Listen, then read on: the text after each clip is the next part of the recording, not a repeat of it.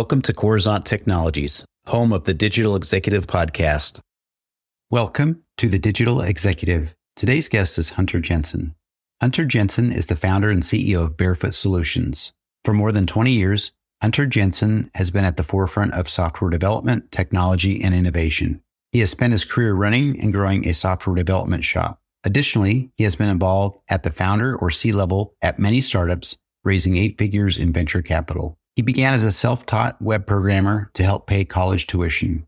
From the freelance practice, he organically grew Barefoot Solutions into a leader in software and AI in web, mobile, IoT, medical device, blockchain, and data science AI. As a lifelong entrepreneur, he leveraged his resources and background at Barefoot to found a number of startups to varying degrees of success and failure.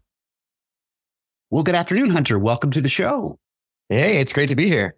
Awesome. Thank you for making the time, Hunter. I know we sometimes have to, schedule calendars and different time zones and so forth. It's not so bad today. You're hailing out of the great state of California down in San Diego, and I'm here in Kansas City, so it's not a big deal. But when I traverse the globe, I'm up late, up early, whatever it takes to get these done. So I appreciate you making the time. And Hunter, we're going to just jump right in. You started as a self-taught web programmer and eventually founded Barefoot Solutions. Could you share your journey from freelancing to establishing a leading software and AI company? Yeah, sure. So it all started for me in college at the University of Virginia. I originally joined the computer science department, but dropped out pretty quickly when I realized that they weren't really teaching the cool stuff. Web development was a brand new thing and they hadn't had time for building the curriculum for it. So instead, I went to the library, I checked out a bunch of books, and I taught myself how to build websites. I was picking up gigs on Craigslist, PHP programming jobs, basically, help pay for my tuition. After graduation, I came out here to San Diego, and I stayed a freelancer for a little while, enjoying the sunshine and the ocean and the waves and the lifestyle out here. But after a while, I realized I needed to get really serious about, starting a business. And so I bootstrapped the whole thing. I took out a bunch of 0% interest credit cards and, you got 18 months to pay those things back. So I better make this work, and started hiring a couple people and but just building it from the ground up. We started as a web development shop. We got involved in mobile app development very, very early on. We had our first app in the App Store within 30 days of the App Store coming online. We just bet big on mobile. And as you could imagine, that paid off. That really fueled the growth of our company.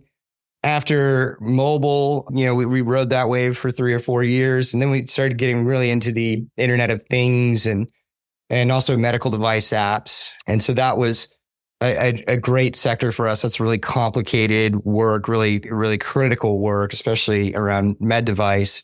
And then more recently, about 3 or 4 years ago, our focus really has been on data and AI, and data science. And so we've been doing this for a while, certainly before it was cool, and done a lot of interesting work in that space.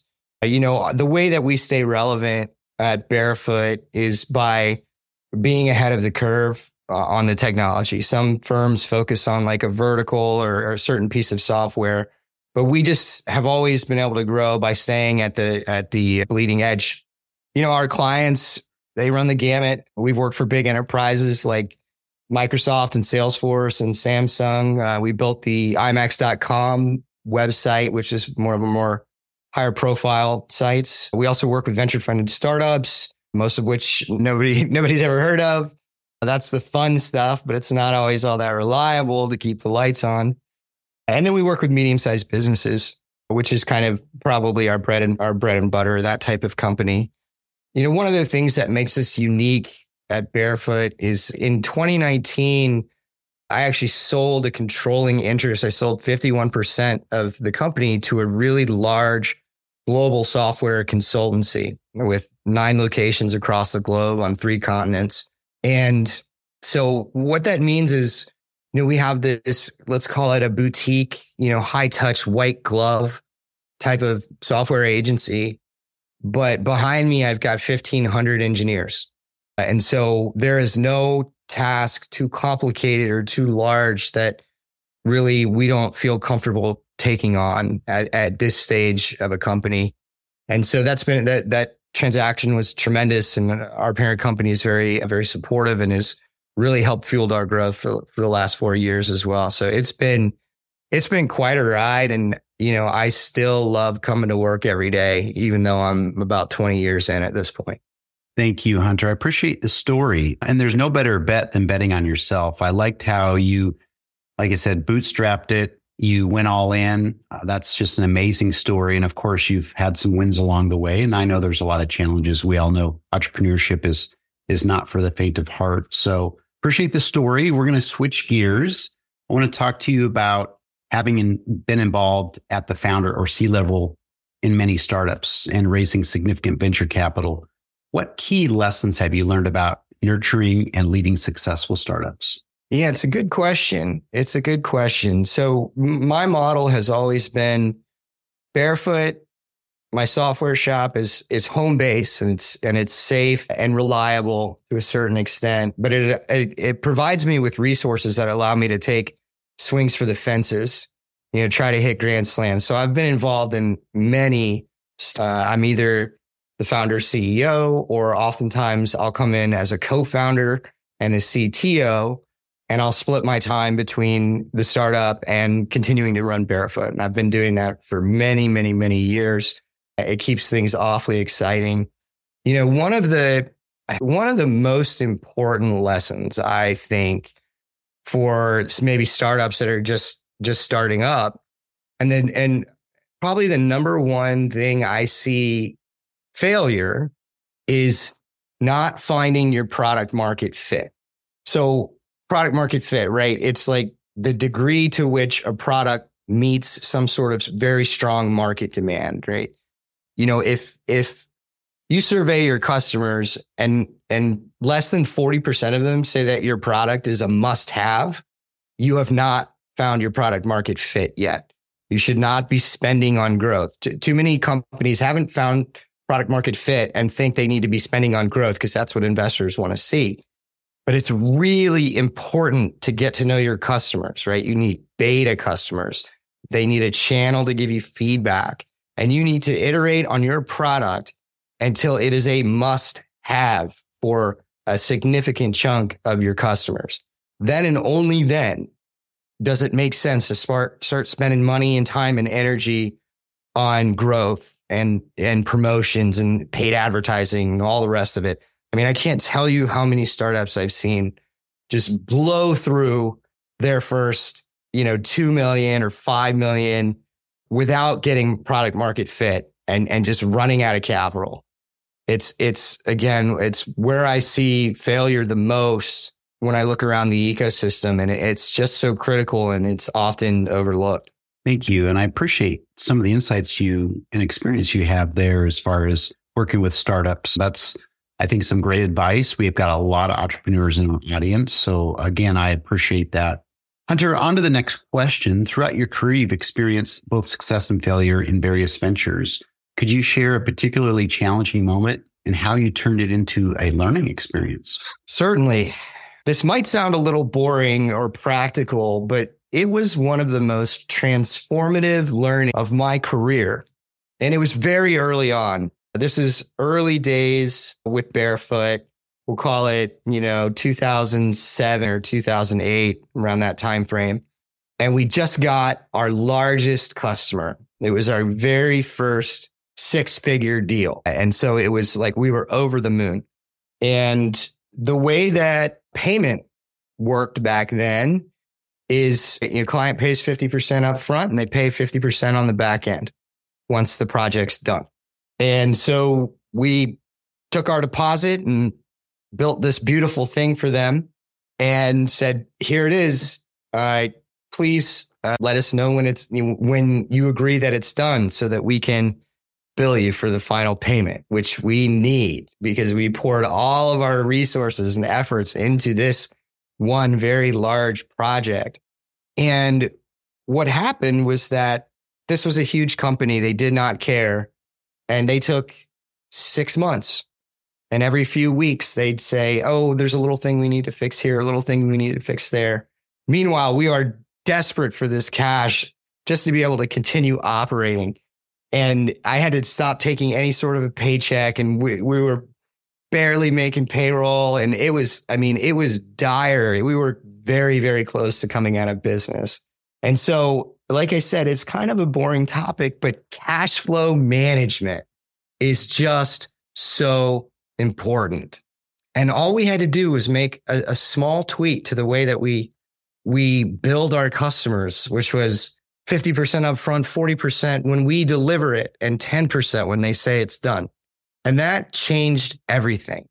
And I've seen so many startups mismanage their cash because they may be, software developers or big dreamers or good marketers, but typically they're not finance people. The finance people come later on, but you just raised your first $1 million, and that's the most money you've ever had in a bank account that you control. And it feels like a fortune. And you think, let's spend and build and get this product launched and make all the monies, right? And you just run out. And guess what? There's not more coming because you spent it in the wrong places. So, that's a small business example and, a venture funded startup example of if you don't know how to manage cash flow, you need to take a class. You need to figure this out because it will end your company if you screw that one up. So I've learned that the hard way. I've watched my clients and others suffer from just mismanaging cash flow. And it's critical. It is critical. Absolutely. And I appreciate you sharing that. Again, I know there's a bunch of gems in this podcast here this evening, and I know that our audience is going to pluck those right out. But that is so important. And people don't realize, I see it all the time, people that have, beyond the seed rounds, the A, B, C, and they're just burning through it. And I do see that. So thank you. And last question of the evening, Hunter, as a lifelong student of emerging technologies, what current trends do you find most exciting? And how do you incorporate these into Barefoot Solutions strategies? Well, so the obvious answer here is AI, but let's do better than that, right? AI has been around for a long time, but we have hit an inflection point with generative large language models, and most specifically, the day that ChatGPT, and I think it's important that people understand the timeline of human innovation that AI sits on. Okay. Most people are acting like this is the next phase of the digital revolution. Okay. So that would be personal computers, internet, mobile phones, AI, right? That's what I see a lot of that kind of thinking out there, but that is not the timeline we are on. We are on fire, language, tools, farming, math, industry, digital, AI. That's the significance of what we're seeing here. I mean, ChatGPT, most users of any software platform ever built within the first 3 days it launched. I mean, that is absolutely incredible. Most of the playbooks and business models, they're all going out the window this year. SaaS as we know it will never be the same. Same with software development. This is the most significant world-changing event that anyone alive has seen. If they're alive today, this is the biggest. Okay. And so for Barefoot, we've been all in for years. As I mentioned, we made a big shift to data science and AI over 3 years ago. And so we're training everybody at the company, right? And not just our developers, but everybody takes prompt engineering courses, and we teach them about tools that are out there that can help them with their jobs, whether you're in marketing or in operations or in sales or in engineering. There are tools now that can help everybody. And so, as an example, we're launching next week, in fact, an AI powered lead generation system. And it can do the work of roughly somewhere between 10 to 20 sales development reps. And it costs less than one of their salaries. Like that's the level of transformative change that's happening. And so we are, there are software developers are scared a little bit, right? But we're not taking that approach. We're taking the approach of we're going to be the best at using this technology to push this business into its next, phase, right? And one of the ways that we're doing that is like we've positioned Barefoot to be really in a good place where we can help companies sort through all the hype and the noise. And at Barefoot, we focus on one thing. We laser in on ROI. If you're doing AI work, you need to be getting a return on that investment, right? If this is going to go into the enterprise, that's what we need. And like what I'm seeing right now, it actually reminds me of 2000, I think it was, when across boardrooms across America, executives were looking at each other saying, do we have like a mobile strategy? What is that? And that's what's happening in companies right now. They're asking their CTOs and others, like, what's our AI strategy? What is our data strategy? What is the state of our data? And, that's where Barefoot comes in and we can help is sort through that. What is the state of your data? Do we need to upgrade and modernize to get it into a position where we can use it for predictive analytics and to train machine learning models and optimize pricing and do all these amazing things that AI can do? That's how we've positioned ourselves. And we're seeing a lot of interest and we're able to drive a lot of value for companies by providing that kind of consulting. But in addition to the consulting, we're not just, writing a 10-page report and putting it on their desk. As soon as we're done with the analysis, we build it for them. And that's pretty critical too, because otherwise it would just collect dust. So, that's where most of our thinking and most of our innovation and most of our forecasting of what the next 1, 3, 5 years looks like is figuring out ways to better leverage these tools and to teach companies how to do the same. Thank you. And I appreciate that. You're truly a steward of this technology and you're helping your customers navigate the waters of the future. But I see it already. I've seen some, as you know, I've talked to a lot of people on this podcast, some of the companies that have created some of this technology out of Silicon Valley, hundreds of podcasts. And I can tell you, we're starting to see some of those ships go down because they didn't embrace some of this technology about 18 months ago. And the conversational AI is beyond, just blows my mind. I've been on calls where I couldn't even tell it was a human and I could throw a curveball and they could easily answer it. So I agree with you 100%. Hunter, I appreciate all the great nuggets you shared this evening. And it was really a pleasure having you on. And I look forward to speaking with you real soon. Thanks so much for having me. This was great. Bye for now.